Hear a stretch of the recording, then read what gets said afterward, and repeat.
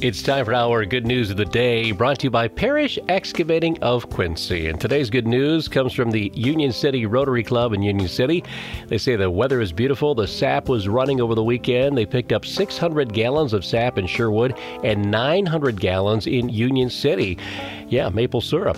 Sugar content was 3.5%. They say they'd like to thank Dave Wright, Mike and Tracy Counterman, Tammy and Scott Roby, Amy and Scott Stevens, Steve Foster, Rachel Keller, and Rotarians Dee Wazakowski, Alice Christopher, Steve Batterson, and Ray Batterson for helping out.